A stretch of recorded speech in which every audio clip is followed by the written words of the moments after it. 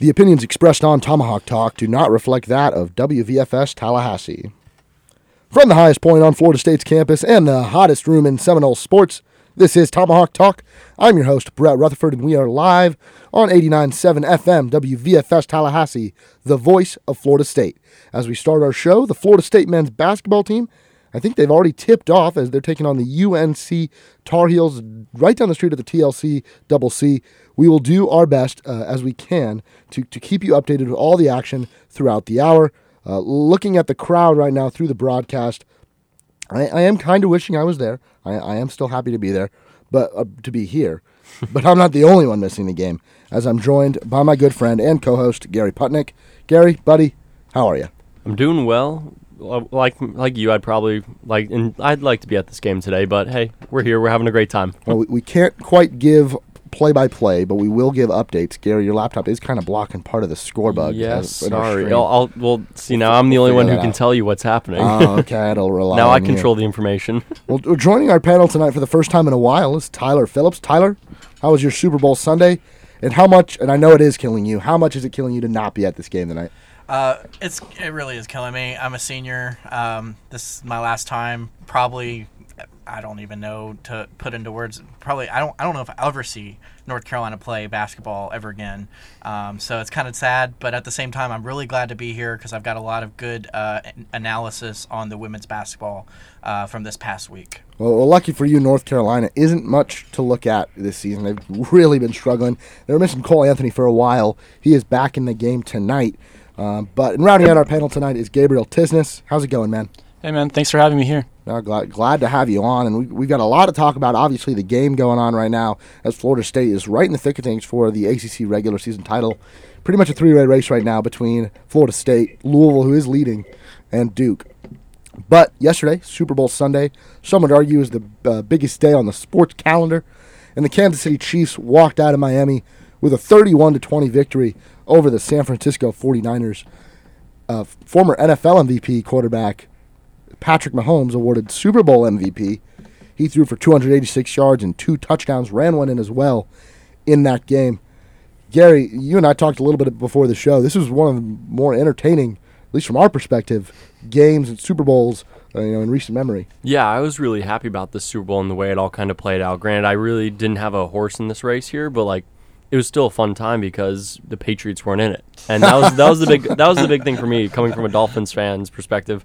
I didn't have to worry about Tom Brady winning or Belichick winning and everyone rubbing it in our faces down in South Florida, but it was just a great time overall. So I was really happy with it. A lot of people talk about the San Francisco 49ers and how dominant their defense was as the season went on. I really, really loved Kyle Shanahan's offense.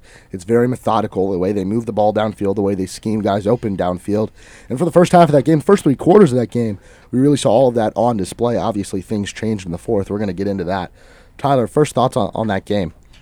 My first thought was it was a really low-scoring affair there for the first 3 quarters, which was very surprising to me. I think all of us up here thought it was going to be kind of high-scoring, and I mean, it ended up being that way. But, most people thought there'd be 14, 17 points in the first quarter, kind of come out hot off the gun.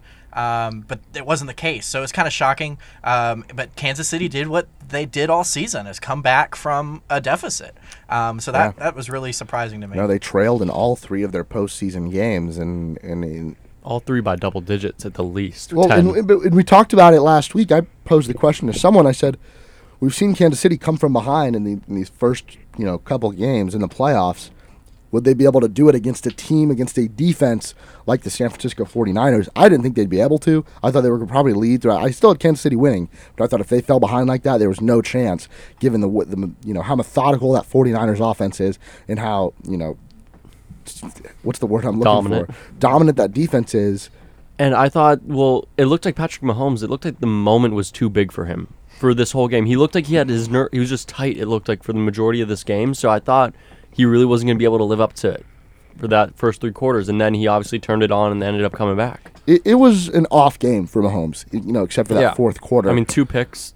The stat line didn't look pretty early on. And it was, the biggest game of his life. He might have been rattled. Ultimately, though, what will be remembered is the Chiefs winning that Super Bowl and Patrick Mahomes winning that MVP. Gabe, what were your thoughts on the game and the outcome? Well, coming into the game, I had a lot of expectations for this game because, you had Patrick Mahomes on one side and a great supporting crew, but also the 49ers. They've been a great rushing team, also led by their defense, but they also have an all-pro tight end. They also have a great rookie wide receiver in Deebo Samuel.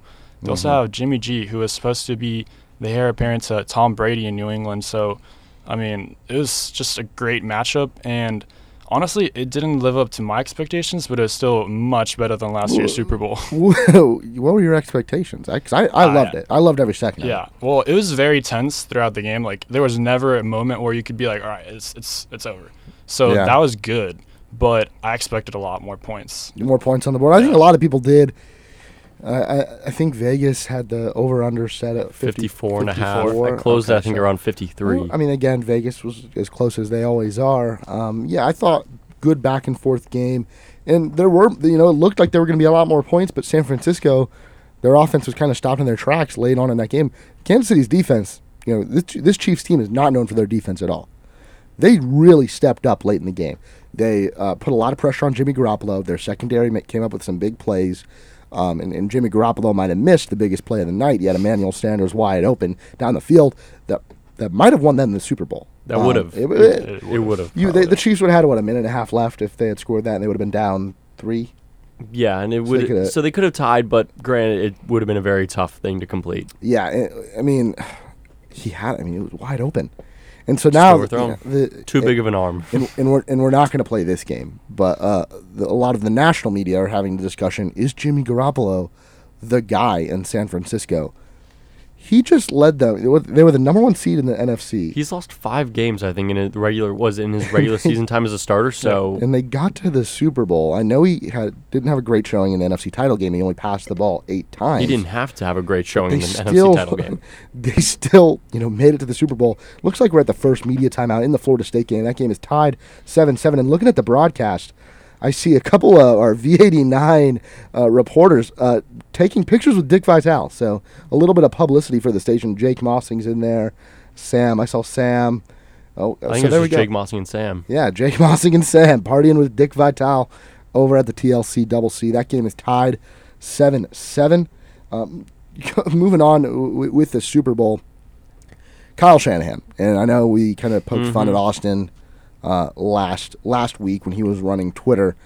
Kyle Shanahan was a coordinator with the Falcons when they played in that infamous Super Bowl where they had the 28-3 lead over New England and ended up losing that game in overtime.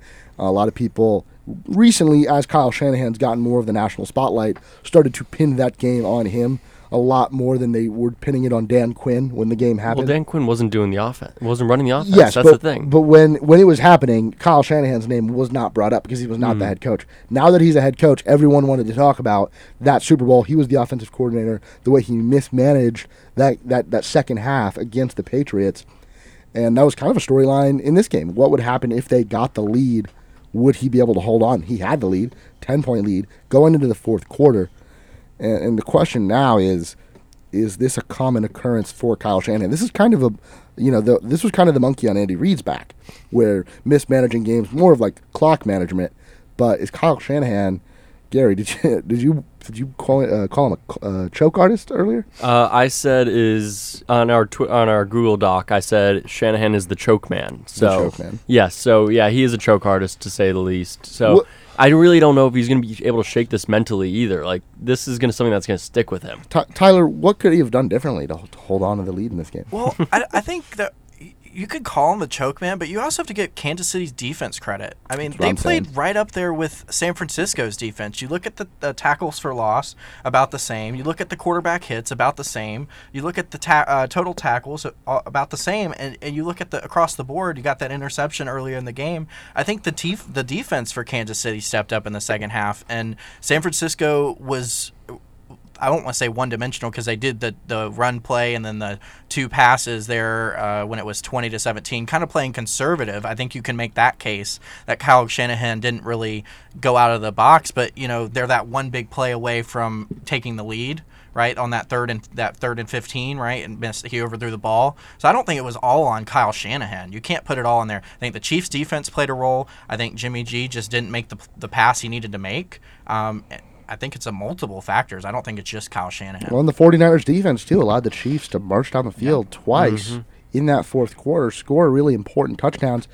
Richard Sherman fell over at one point. I don't know if that was in the fourth, but it was at some point in the game, fell over. A really big play for Kansas City. And when you've got a quarterback as talented as Patrick Mahomes, you cannot afford to have mistakes like that, especially in the Super Bowl. It was really costly. Gabe, Kyle Shanahan, is this team with this head coach, with this quarterback, with the roster that John Lynch and that front office has built, can they get back here? Can they come back to the Super Bowl and eventually win one?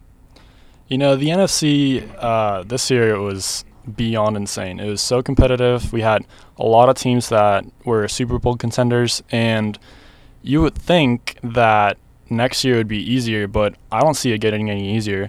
So I really just – I can't see them winning with Jimmy G, the big one. I think that the rest of the roster it's pretty good. Kyle Shanahan, he should still be the coach. I don't want to hear anybody talking about firing him or anything like that. No, we weren't there. I'm not at that point. Yeah. It's just Jimmy G, he's good, but there's a reason why Kyle Shanahan didn't trust him at the end of the half, and that was kind of a self-fulfilling prophecy when at the end of the game he needed him to get them to the end of to the promised land, and didn't work out. It's hard because the contract situation with him, you have to pay him a lot of money. So if you want to cut him, you're gonna have to. Who do they go with then? If Garoppolo isn't the guy, who is the guy then? Because they're not going to be able to draft someone this year. That's Jameis Winston. Well, I guess you could say Jameis. Maybe it's Tom Brady, who's a lifelong Niners fan. Someone like that. Teddy Bridgewater. Teddy Bridgewater. Okay, that's actually not a bad one. I'm not saying that the Saints would just give him up. I didn't even think about that. That's a very good point. We're not at the point. Let's not forget what Jimmy Garoppolo accomplished. That's what I'm saying. I still believe Jimmy Garoppolo is a good quarterback, and he does have what it takes to win a Super Bowl. It's just this year he got matched up against the best quarterback in the game. In the last couple of weeks on the show, we've established the fact that you don't need. A lot of times people like to split quarterbacks into 2 categories. You've got your playmakers, which are like your Pat Mahomes, and your game managers, which are like your Jimmy Garoppolos. And you don't need a playmaker to win a Super Bowl. We established that. It certainly helps. It helps in some ways. But, Mahomes is a playmaker. But yeah, he did. And they won that game. Exactly. But over the course of the season, over the course of multiple seasons, for a lot of Tom Brady's career, he was not the playmaker. For a few, his few prime seasons, but he's had success his entire career. And most of those years have not been as playmakers. They've been as game managers on a very well-executed offense with dominant defenses, which is what the 49ers were. Now, Jimmy Garoppolo might not be an MVP caliber player, but look at the way he operated in that offense. Look at how well they performed for most of that game. He's not that far off from being able to win a Super Bowl. They were a quarter away from winning a Super Bowl. He can get them back to that game in the NFC. It is a tough division. They've got a lot of work to even get into the playoffs year after year. But the way they were able to build this team, even with Garoppolo's high salary, which is the big issue now, can you build good Super Bowl contending teams with quarterbacks who are making? He's got to be. Is he at 30? Right around $30 million a year? Yeah, just about that. Because I think his contract, it re-ups, or he gets the guaranteed money on April Fool's Day.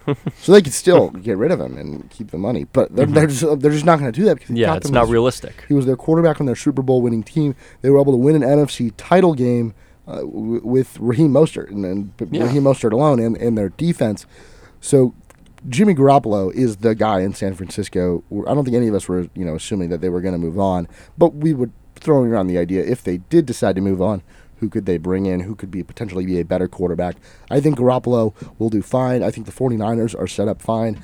I think they've got a really good front office. John Lynch, their general manager, Super Bowl winner with the Tampa Bay Buccaneers. Missed out on the Hall of Fame, That's true. though, this weekend for the 7th straight year. Well, another thing about the Tampa Bay, and was it Juszczyk, Kyle Juszczyk for the Niners, first fullback touchdown in a Super Bowl since Mike Gallstad. Since the A Train, Mike Gallstad, when the Bucs won it back in 2003. Yeah, of course. I loved a good Tampa Bay Bucs fun fact when discussing the Super Bowl. Yeah, there you go.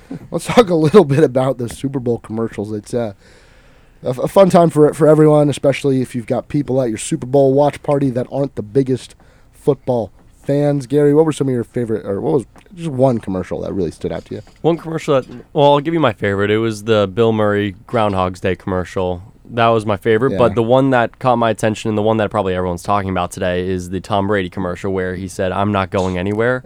So that one really got me because Tom Brady tweeted out the picture. So to put in perspective, earlier in the week he tweeted a picture of him walking out a tunnel. I don't know, and it was a black and white picture. Everyone thought, "Oh my gosh, he's retiring. This is the end." Yada yada yada. Did any of you guys think that when that commercial started, that he was actually going to make a real announcement? I thought it was a little cryptic in the sense that it could have been a little, "Hey Patriots, hey, you're gonna have to think about this." But I don't know also if it was more of a business thing. I think he's just trolling. I Yeah. think he's at that point in his career and at that point in his life where he doesn't care. Well, he's just putting out. That's what I was going to get to. Do you guys? What did you guys interpret from this commercial?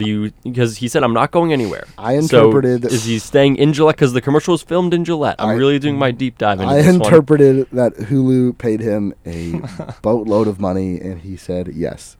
That's all I got from that. I interpreted that he's just staying in the game of football, and he's going to be playing next season. I interpreted that I couldn't go one Super Bowl without seeing Tom Brady on my TV.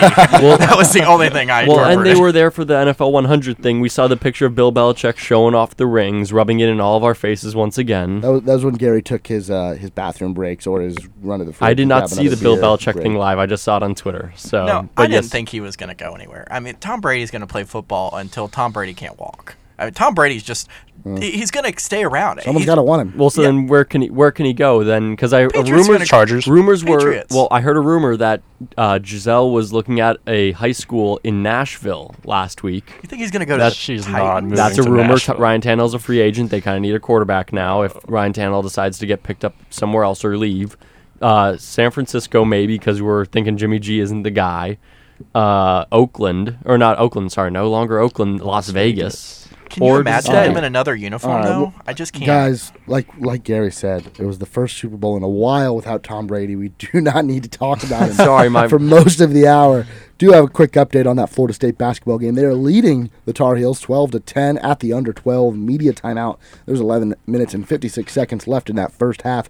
Pat Williams leading the Noles in scoring with 5 points. He's 2 for 2 from the field. Dominic Olenichuk's got 2 personal fouls, so he's in a little bit of foul trouble. He also had a nice block. Early on. Nice block. Okay, well, there you go. Give and take with Dom. I haven't really been impressed with him that much this season, but he's on this team because he's 7 feet tall. He's very tall. Coach Ham likes that. Raekwon Gray is on the board. He's got 2 points. Trent Forrest with 2. Malik Osborne's got 3 points. Looks like he might have had an and one. And the Noles are leading, but it's still pretty tight. Poor shooting from both teams here. Both are shooting in the low or the high 20%, both in three-pointers and field goal percentage. Not looking good for both teams early. I had a feeling that was going to happen in this game. North Carolina, their offense has struggled throughout the entire year. Obviously, when they were without Cole Anthony for a stretch, it struggled even more. And then tonight they're without their best shooter besides Anthony, Brandon Robinson, I think left us Saturday's game with an ankle injury, so he's out in this one. We're going to have more updates on that Florida State game throughout this hour. Going back to the Super Bowl, though, besides Tom Brady, Gabe, any commercials that stood out to you? Anything that made you laugh? Yeah, there were plenty. This was a good. It was Super a Bowl for, good year for Super Bowl commercials. Remember, no free ads. Yes, honestly, no free. I already gave a free ad to that television streaming service previously mentioned. Mm-hmm. Right. No, yeah, there's a lot of people that were just at the party just to watch the Super Bowl commercials, and it was a little annoying for me because I'm a sports guy. But I really enjoyed the Hey Alexa one, and also the Jason Momoa one where he See, I got did not really see that one. steamy. That was a funny one. I agree. So I was hosting some people at my apartment.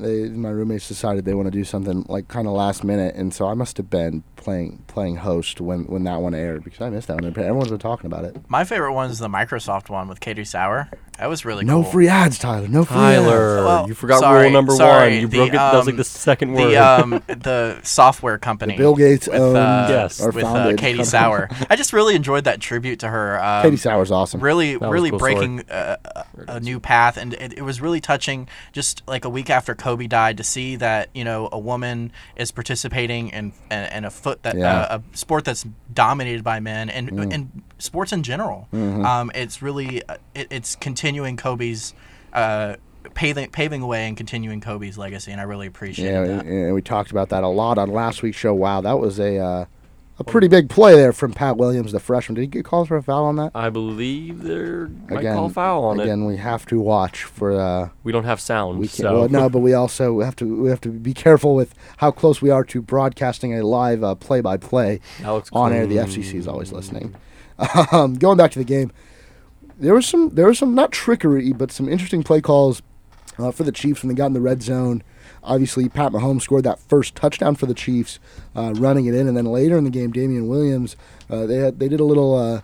Everyone in the backfield on that offense did a little bit of a spin move, and looks like they stole that play from the 1948 or 49 Rose Bowl from Michigan. Gabe, talk to me a little bit about that play. Yeah, I was hearing ESPN this morning, and apparently they stole that play from the 1948 Rose Bowl with Michigan. It was very creative. They put a little bit of their own taste into it, but I thought it was a great play caller right there. Yeah, no, it definitely worked. So Pat Mahomes, Super Bowl MVP. Well, Andy Reid also, to piggyback off that, Andy Reid also said they have a whole package for that play set. So he said you have to wait till next year to see it. Well, and real quick on that, a lot of people, one of the other storylines is like Andy Reid needed this to like solidify his career as a legendary coach, and that Kyle. It was like you had Andy Reid, who's been a coach for a long time. This is kind of like his not last hurrah, but headed towards that. Where Kyle Shanahan is one of the younger, the kind of like the McVay model that the Rams are using, where you hire the young, good-looking coach with a revolutionary offense, and that it was kind of like either his new like era of Kyle Shanahan or Andy Reid, kind of his last hurrah. Andy Reid, I don't think he's going anywhere quite yet. I mean, he's got a lot he can improve on. He's got a lot to work with. He doesn't want to leave either because he's got a lot of good things going for him right now. Obviously, he's got a really good quarterback. He's eating a lot of cheeseburgers as well, as he said after the game. But speaking on that quarterback, Pat Mahomes took home the MVP in this game. Pat Mahomes, he struggled. We talked about it. He struggled for a lot of this game. Had an amazing fourth quarter. Did some crazy things with the ball. Showed a lot of poise, a lot of composure, a lot of confidence that ultimately led to his team winning the game. But Damian Williams, a lot of people think that Damian Williams deserve to be the MVP in that game. What are your guys' thoughts? Did he deserve it, or was it just given to him because he was the quarterback? I'm sorry. Who let the Chiefs on the comeback? Was it Damian Williams on that 3rd and 15? No, it was Patrick Mahomes when he told Andy Reid what to call. He said, let's call 2-3 jet chip wasp. That was the play to Tyreek Hill where he was pressured by a D lineman and he still threw it over 50 yards, I think, or was it around 40? Yeah, I mean it was a big play down the field, and I agree with you. Mahomes deserved the MVP. I do think Williams was extremely valuable for the Chiefs and their comeback and their game as a whole. But the reason I think Mahomes deserves that MVP award is because, Williams was great, but they could have come back with another player besides Williams. If they don't have Pat Mahomes, they're not winning that game.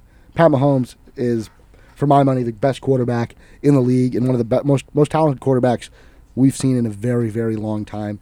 And for that, he deserved that MVP award. It would have been cool, though, to see Damian Williams win the NFL MVP or the Super Bowl MVP there because playoff Damian. Well, also because he is a former Miami Dolphin, and it was in the former stadium that he used to play in. And so when you say Miami, you're talking Super Bowl. Yep, exactly. See, there you go. We're talking Super Bowl.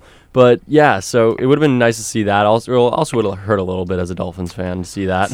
Yeah, and in North Carolina gaining a little bit of a lead. They lead 18-12 with 8 minutes and 51 seconds. Cole Anthony got 6 points. He's 2 for 5. A lot of turnovers from the field. Yeah, and that's kind of been the story with Florida State basketball. They force turnovers, but then they turn the ball right back over, and it's led to them being in a lot of really close games, even in the games they've ended up winning. And we're going to talk a lot about Florida State basketball, the ups and the downs in the second half of this hour, but already struggling a little bit with North Carolina with just over 9 minutes left in the half. Halftime show. Let's talk a little bit of halftime show before we go to break. Personally, I loved it. Tyler, what were your thoughts? Oh, great. I mean, loved the entire show. Nikki's over here wanting me to say something on air. I'm not Nikki, yeah. Let's get Nikki on here. Let's bring you on. Yeah. Let's talk. Here we go. Let's talk halftime show. What were your thoughts? That was terrible radio, but a great visual of Nikki. I was not expecting it. Imitating Shakira's tongue movements. I don't know the noise. Patrick Lidl. Which was great television last night. Doesn't make for as great a radio, but still hilarious from inside the studio. I thought it was great. It really, what I heard a lot was it represented Miami, and I thought so too. That was what you were kind of capture with it being in Miami, and I really enjoyed Shakira and J-Lo. You kind of had like a throwback a little bit for us kids, back when they were in their prime, really. When we were coming up and listening to music, so it was great for us, for our generation. But you also had like older generations that could appreciate the music as well. So I really liked the halftime show. I think it's the best one in a while, actually. My highlight was the Shakira, the Waka Waka song from the World Cup. Yeah, so that was a a fun bit one. Of 2010 World Cup nostalgia, Gabe. I don't know. That just brought back a lot of memories. Oh yeah, from my childhood. That my one big problem with the halftime show. No Pitbull. No, Mr. This is my 305. Mr. 30. He's Mr. 305. He was doing some performances before the show, but I thought because they always bring out other performers. Yeah, you can't just. They brought out Bad Bunny and what was the other? Balvin. Yeah, there you go. And that was good, but like you can't have a Super Bowl in Miami without Mr. 305. Yeah, we're gonna being the main event. We're gonna go ahead and go to break. After the break, we're gonna discuss Florida State hoops and their road trip that included stops in Charlottesville and Blacksburg. The Noles are currently trailing North Carolina 18-16 in the first half with 7.5 minutes to go. Trent Forrest got 4 points on the night. I believe it is still Pat Williams leading the Noles with 5. You are listening to Tomahawk Talk on WVFS Tallahassee, the voice of Florida State.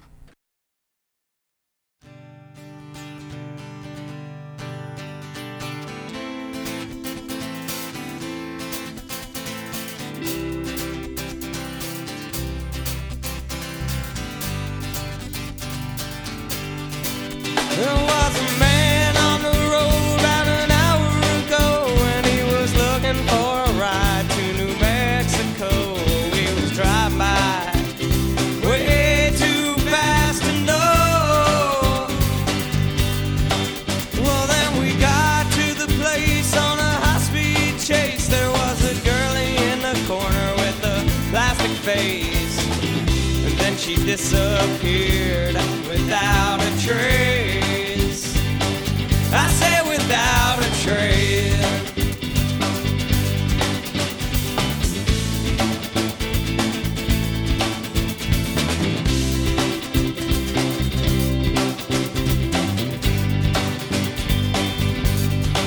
Well, now we're kicking back and we're sipping beers, and there's a man telling stories about his inner fears. We was all choked up and too close to tears.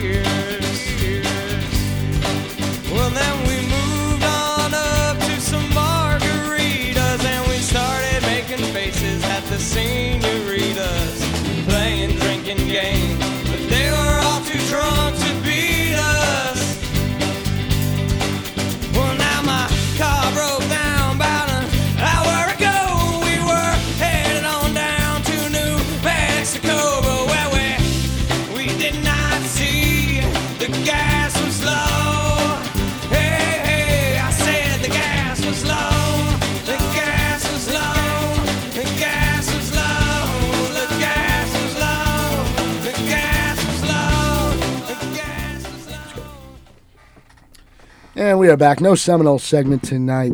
We gave the rest of the department the night off. A lot of them are at this Florida State North Carolina basketball game, which North Carolina now leads 19-16 just after the under 8 timeout in the first half. Cole Anthony getting it done for the Tar Heels. Florida State gonna have to play from behind a little bit. We don't see this quite often from them at home. I think the last time they played from a while from behind was Western Carolina way back in the non-conference schedule. They had a bit of a scare there. But let's talk Florida State basketball. Talk a little bit of their road trip. Last week they went to Charlottesville, Virginia to take on the Cavaliers, a team they beat 54-50 earlier on in the season home. This time they come up short. They lose this one 61-56. It was a rough one. Again, it was classic Virginia basketball. It was ugly. A lot of turnovers, a lot of missed shots. Ultimately, the Noles fall. Devin Vassell was kind of the star of the show for Florida State with 17 points. It was 7 for 15 from the field. Picked up 6 boards and 2 assists. But Kihei Clark and Mamadi Diakite carried the day for Virginia. And I, to be honest, I kind of expected a loss in this game. I knew it was going to be a tough one for Florida State. On the road, Tony Bennett got the chance to his team got the chance to play Florida State once. And Tony Bennett's kind of fool me once, fool me twice type of guy, and he really showed it in this game. They forced Florida State into a lot of bad possessions, a lot of bad situations, and they ultimately came away with the win. Gary, I don't know, how damaging is this loss for Florida State? Short term, I think everyone's going to say it's pretty damaging just because Florida State hasn't had a loss in quite a while since the Indiana game. But it's not going to be that bad at the end of the day. It's a tough road trip playing both games in Virginia, flying to Virginia, then back to Tallahassee, then back to Virginia again to play. So I really expected one of these to be a loss. It would have been nice to have 2 wins, but at the end of the day, you can't really complain coming out of there 1-1. And a loss is fine. I said it last week. They could go into this road trip and split it. They had to win a game. Yeah. Now what this does, if Florida State's aspiration is to win an ACC regular season title, which really since I became host, I've been saying that every single week, that is obviously, besides the national championship, the ultimate goal, because that really shows how good your basketball team is, and that's going to set you up a lot more in the future in terms of funds, in terms of recruiting, which I know sometimes go hand in hand. But yeah, a tough one against Virginia. What I think Florida State needs right now, and they need a little bit tonight too, a little more offensive production from Dominic Olenichuk. He was brought in a grad transfer out of Ole Miss. He only put up 2 points in this game, 1 for 3 from the field. I know he only played 6 minutes, but he's just not getting himself in the right situations to score for Florida State. And when Balsa is still kind of nursing an injury, he's come back from it for the most part, but he's on somewhat limited minutes. Florida State needs Dom to produce, and it's showing me that he's really only on this team for his defensive prowess, if you want to call it that. He's not an amazing defender, but he's really only on this team because he's 7 foot tall. He has 4 boards so far tonight in the game against North Carolina. So well, that's good. We need more of that. Any of them also on 2 offense? personal fouls. Oh yeah, 2 offensive, 2 defensive. Oh, rebounds. nice. So good for total. Dom. Good for Dom. Well, I agree with you, Brett. I think Florida State, and I've seen this throughout the year, they live and die by their guard play, and they don't really have a presence inside like they did in the past years. But yet they're still in the position, like you said, to win the ACC regular season, and they're in the top 10. And this was supposed to be a rebuilding year. So I think a loss, going back to the loss on the road, I think it's a good loss. It's one of those things you look at and you're like, that's a good loss. It's not bad. It's not going to hurt Florida State really in the seeding. It's not a bad loss. Virginia's a good team. They've just had some. They've played close games pretty much all year. Looking at the result, if you take a step back and look at the score line and what Florida State's done and the schedule they'd had to play, yeah, it's not a terrible loss. No, yeah. But if you look at that game specifically and how well Florida State played for about 3 quarters of that game, and not the meltdown, but they got stopped in their tracks late in that game, could not put the ball in the basket, let Virginia kind of stay around and ultimately win the game. It's upsetting because this was a game that they could win, and if they had won, I'd be a lot more confident in their abilities to go on and overtake Louisville in the ACC standings. Duke is there too, of course. Now their margin of error is almost zero. They might have to go to Cameron Indoor and beat the Blue Devils, and then when they host Louisville, they've got to win that game 100% at home. Those are both must-win games for me right now. Yeah, but you're also saying it's in their hands. That's the thing. Is Florida Well, they're a State's in game and a half position- back now. Yeah, But if but they beat Florida State's Louisville- in a position for the first time since 2010 and 2011 to win the regular season ACC title. Yes, if they win And- out, they will win it. And that's crazy to think this was supposed to be a rebuilding year. That Florida State doesn't have the depth. We came into the season. Florida State doesn't have this and that. And so I think it's saying is this team fought. They scraped and clawed and they tried to win on the road. And that Virginia environment is different than a lot of places. You're not going to get that kind of intimidation at most ACC road games. So I think that played a lot into the factor too. They're on the road. You talked about their schedule, very hard schedule. ACC is not easy. Every team has the capability of beating you. You're right. The expectations, we kind of saw this as a rebuilding year. We didn't have super high expectations, but as the season goes on, the expectations change. And they have for Florida State. We've seen what they're capable of. We've seen what they can do in big situations. We saw what they went and did in Louisville, Kentucky. So now, my expectations aren't that this is a rebuilding year. They are favored in almost every game that they play. They are one of the best college basketball teams in the country, and we should expect as much out of them, and night in, night out, whenever they're taking the court. Gabe, what were your thoughts on this loss, and what did you take away from this game? Yeah, I have two takeaways. I think this is a really good lesson for this team in the way that they cannot take these kinds of games just for granted. They need to win these types of games going forward. And number two, it would just have to be, this team really needs to step up on the big men. They really need to start helping out the guards, because Devin Vassell cannot just become a one-man wrecking crew. So if they can fix those things and they can learn from this, because this was a test, and unfortunately they failed, but they can still learn from their mistakes.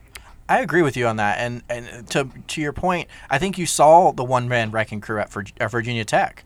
I mean, if Devin Vassell doesn't go for 27 points in that game, where would Florida State be at? Which is great. Devin Vassell playing at the don't get level me wrong. he is great. Don't get me wrong. Yeah, I love it. But for a long time now, we have championed the idea that this team is built on their depth. Mm-hmm. And when you're having to rely on Devin Vassell to win basketball games, that is not a recipe for sustained success. Mm-hmm. We saw what it did to Louisville with Jordan Nwora. Shut him down, Louisville can be pretty easy to beat. Now, he's a tough player to shut down, but they don't have any other options. And Florida State is supposed to. Well, yeah, and you look at the FSU women. We'll talk about this later. You lose somebody. You don't have somebody that's there. You end up losing games. And so I think it really is a test for this Florida State team. Can their big men step up as the season goes on? They're going to need them in ACC play when those legs get tired and Devin Vassell isn't there to carry the team. They're going to need them in the NCAA tournament. 1,000%. Another quick update on the game. UNC still leading, and we get the under 4 timeout in the first half, 25-20. Cole Anthony with 7 points. Trent Forrest stepping it up for the Noles. He's got 8. He's 4 for 7 from the field. He's got 2 rebounds and an assist. He's played in pretty much the entire game for Florida State. Pat Williams again with 5. Malik Osborne with 3. And the Noles trail, though. Last media timeout of the first half, and it looks like North Carolina's playing solid basketball in this one. They're playing solid basketball, but Florida State has been passing very poorly so far. That's A lot from of what I've turnovers. noticed. 6 total turnovers right now, and just a bunch of bad passes. Maybe not all have led to turnovers, but just bad passing. Well, it's not only that; it's the 12.5% from 3-point range that's killing them. Florida State has been taking way too many threes over the last couple weeks, and it really shows. You see these close games, and they're not making their shots. You don't make your shots, you're not going to win the ball game. And that goes down. That goes back to what we were talking about with the big men. They don't have those options inside. So what do? They jack up threes, and then you go 1 from 8, and you're going to be behind. It's definitely been an issue that they've had to deal with. They've already got, I think, 10 or 11 players checked into the game already tonight.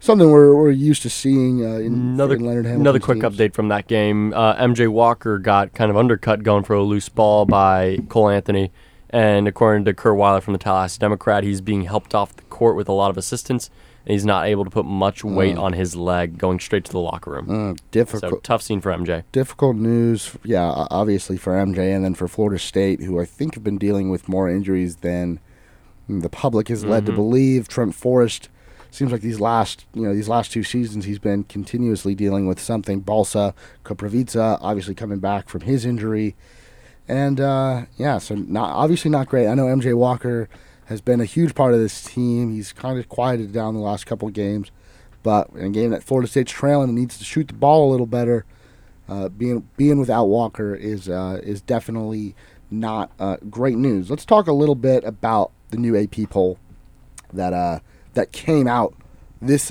afternoon. Florida State, after losing at Virginia, drops from 5 to 8. So Louisville goes from 6 to 5. They're at 5 right now in the AP poll. Florida State at 8. Tyler, your thoughts? I mean, I don't mind Florida State being at 8, but I do have a little concern with Louisville being ranked so high. I mean, at this point, I know rankings are not the biggest deal in the world, but Florida State went into Louisville and beat them on their home court by 13. They have similar records and a similar resume, and you're going to penalize Florida State for losing by 4 on the road in a tough stretch? I don't know. I think 8. I think it's indicative of where Florida State's at, but I have a little bit of a problem with Louisville ranked ahead. Let me play devil's advocate for a second here in terms of where Louisville's at and where Florida State is at. Yes, we know that Florida State went on the road and beat Louisville handily. I know that both teams are at 3 losses. Let's break down those losses in terms of what the voters, the AP voters, are seeing and kind of really dispel the idea that these matter at this point in the season or at any point in the season for any sport besides football. So Florida State has lost to an unranked Pitt team on the road to start the season, an unranked Indiana on the road who were ranked at some point, I'm pretty sure, and an unranked Virginia on the road, and Virginia at some point was also ranked. Louisville, though, they have lost to on a neutral court to Texas Tech, who were the national runners-up last year. I know Virginia was the national champs, but Louisville loses on a neutral court to Texas Tech, who is ranked as high as 11 this season. They've lost at number 15 Kentucky. I don't know where Kentucky was at that point when they lost. I think they were in the top 10. And they lost at home against number 18 Florida State at the time of that game, who then, over the course of the next couple of weeks, skyrocketed up to 5. So by losing to Florida State on Florida State's way to becoming a top 5 team in the country, that loss now doesn't look as bad for Louisville. They lost to Florida State. Florida State's a top 5 team. That's not a terrible loss. When in turn, Florida State's not really getting the benefit of the doubt for beating Louisville, who is now a top 5 team. But Florida State, also Louisville did beat number 4 Michigan, who are now unranked.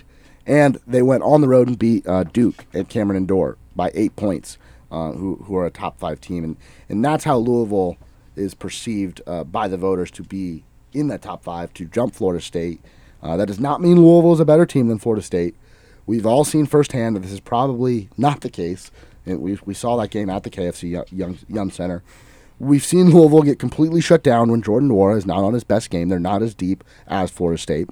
We've seen Florida State go in and dominate the Cardinals at the KFC Yum Center. We've seen Florida State go on the road and beat Florida early in the season. We've seen Florida State go to Destin and beat Tennessee and Purdue in back-to-back nights and win that Emerald Coast Classic. At the end of the day, Florida State is still a game and a half behind the Cardinals in those ACC standings, which is in no way insurmountable. Obviously, Florida State, their destiny is in their hands. If they win out, they will win the ACC regular season title with wins over Duke and Louisville. And that matchup's going to happen in 2 weeks. Louisville comes to town. And you just rattled off some of FSU's bigger wins with Tennessee. Was it Tennessee, Purdue, and Florida? How good do those look, though, right now? I think compared to how Louisville, their loss to Florida State now looks a lot better.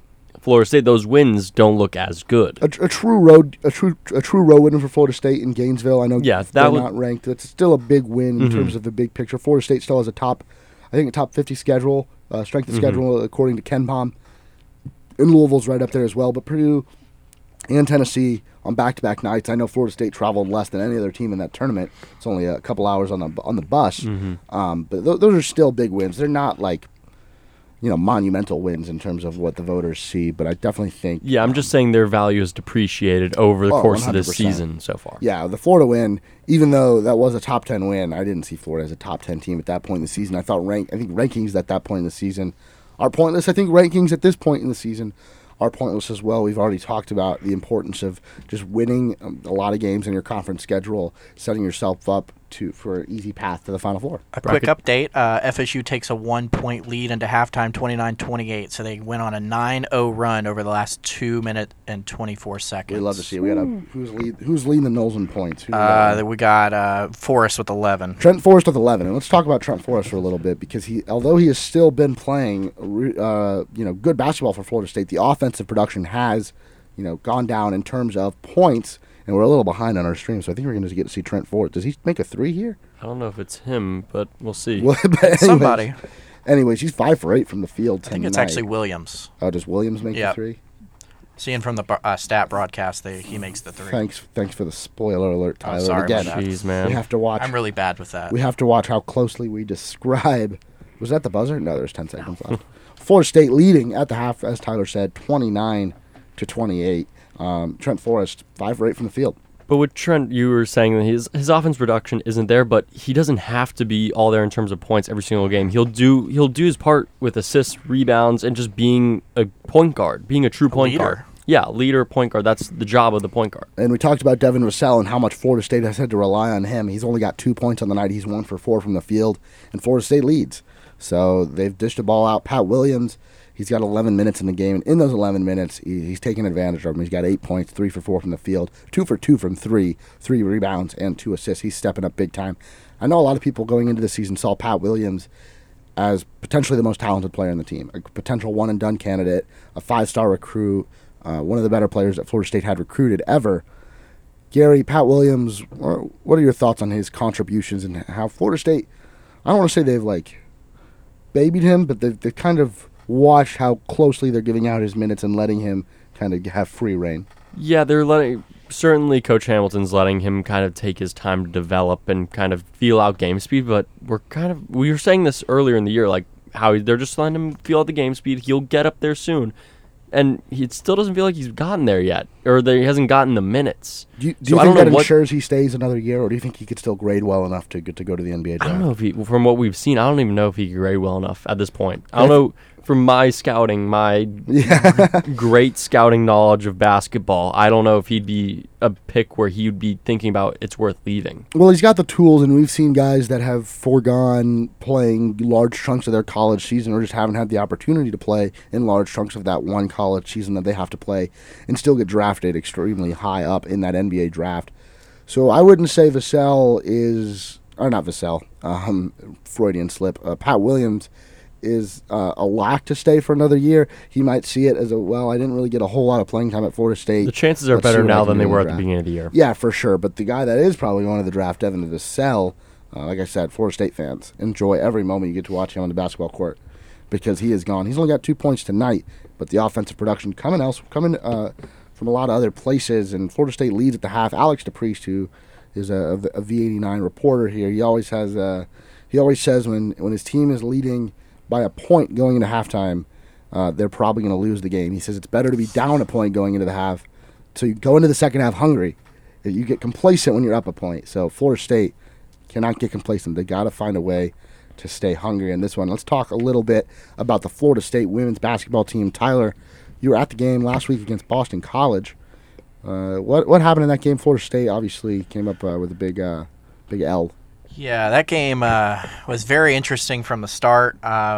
Just lack of just leadership. You felt like Florida State just didn't have that go-to scorer, and the reason was Nazia Woolfolk was out with a left ankle injury in the game.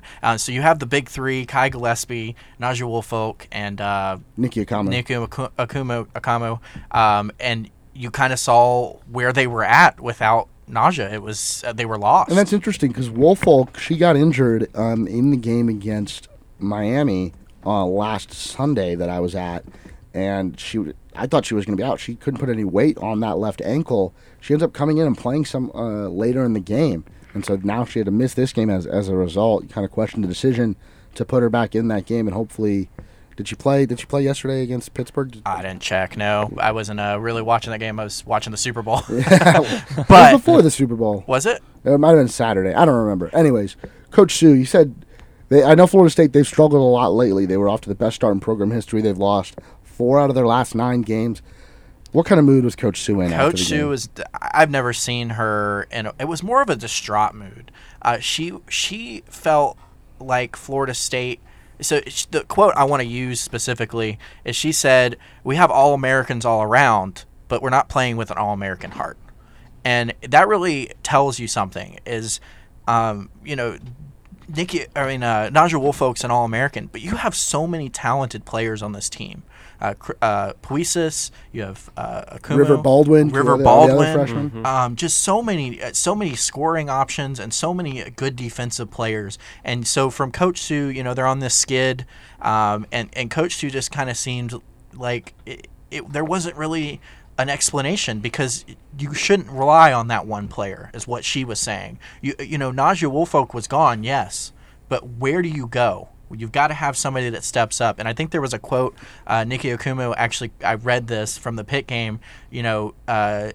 She said, Coach Sue gave me a choice, and I chose it was like chose leadership or something like that. Yeah. And so you saw she had a good game. I think if you want to pull up her stats real quick, she had a really good game against Pitt. Nikki and that put was up 25 points. 25 points. And that was so.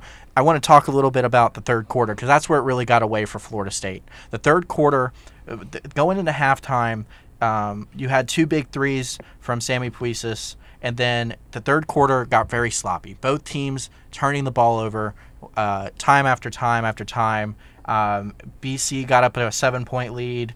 FSU cut it down to 45-39, and it just felt like Florida State, every time they made a play, Boston College made a play. The defense was not up to the caliber that you're used to seeing from Florida State. And I think they really did miss Naja in the middle there, playing that guard-on-guard defense. That guard for Boston College, and I can't remember the name off the top of my head, she would just drive in the paint and dish it off to the big in the middle. And it was just easy buckets for them. So I felt like Florida State, yes, missed Naja, but they have so much more talent, and Coach Sue really hammered that home. Yeah, and that starts obviously with Gillespie and Nikki Akamu, and obviously the 2 freshmen, Sammy Puisis, River Baldwin. You've also got Courtney Weber, a lot of other girls that can contribute on this team. But a little bit of that I don't know, that lack of, not desire, but it looked like lack of energy from this Florida State team carried in to this game on the road at Pitt. They were, I think, tied at the half, and Pitt has been one of the worst teams in the league. And they were putting up a big fight against Florida State, but that was really on Florida State. They couldn't find ways to put the ball in the basket. It's almost a lack of, I don't want to say want, because I don't want to question that they don't want this. But I want to say that they look a little sluggish. They look like they've got, the mid-season kind of funk. And maybe this is the growing pains they need. Maybe this is the test they need. Maybe they need to have that wake-up call in mid-season. Maybe Florida State, we look back at this and we say, this is where they really turned it around. They go to Louisville or host Louisville? They're on the road. On the road at Louisville. It's going to be a tough game. I'm not going to put it out there and say very tough game.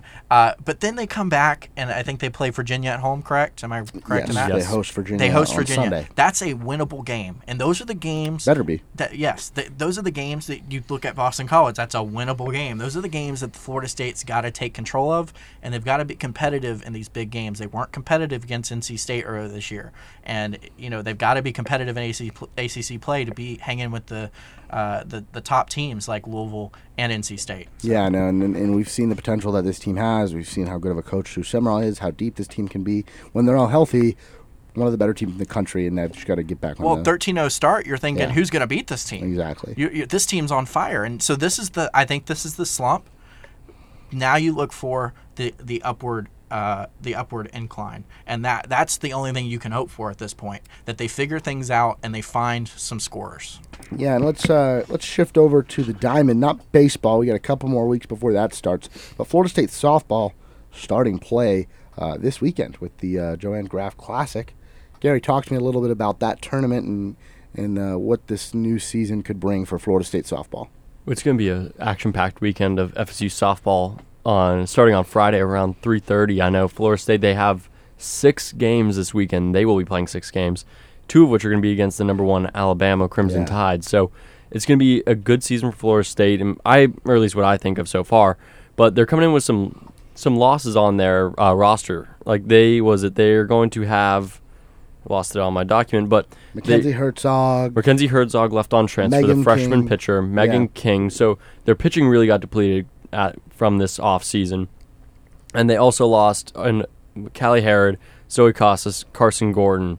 So those are another 3 big bats and 3 big gloves that they're also going to lose. Carson Gordon being from playing in outfield, and the other 2 infielders. But they're still picked as a consensus top 10 team in the nation, and then they're also picked to win the ACC.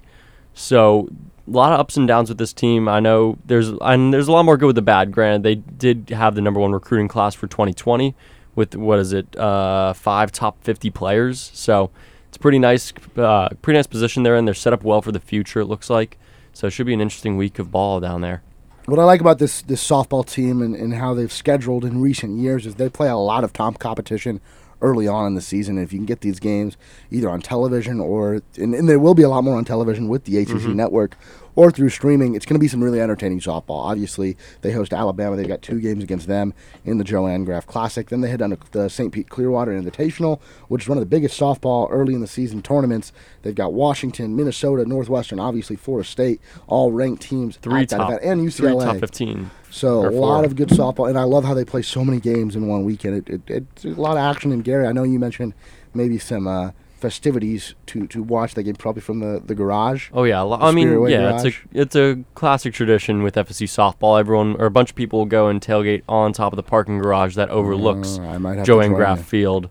So that's usually a pretty good time. So maybe I'll partake in a few of those tailgates this year. Yeah. Just one little thing. The one thing I love about softball and smaller sports in general, I'm not like minimizing them, but they play so many good out of conference teams. It's so much fun to watch. Mm-hmm. You're not watching those cupcakes like you do in football, with the Louisiana Monroe, except we almost lost to them this year. Florida State almost lost to them this year. But the softball games are so exciting, and it's very cool to see these different teams from all over the country come in and play. There are going to be some somewhat easier games on the schedule in the Joanne Graff Classic that you'll probably get to see those Florida State bats come out and hit a ton of dingers. So that'll be definitely some entertaining softball. But that's all we've got tonight. Florida State leading North Carolina 29-28 at halftime right down the street at the TLC Double C. Thank you to Nikki on Twitter tonight, and as always, our producer, Sebastian Angeliano. For Gabriel Tisness, Tyler Phillips, and Gary Putnick, I'm Brett Rutherford, and you are listening to Tomahawk Talk on WVFS Tallahassee, the voice of Florida State. New release is up next. See you.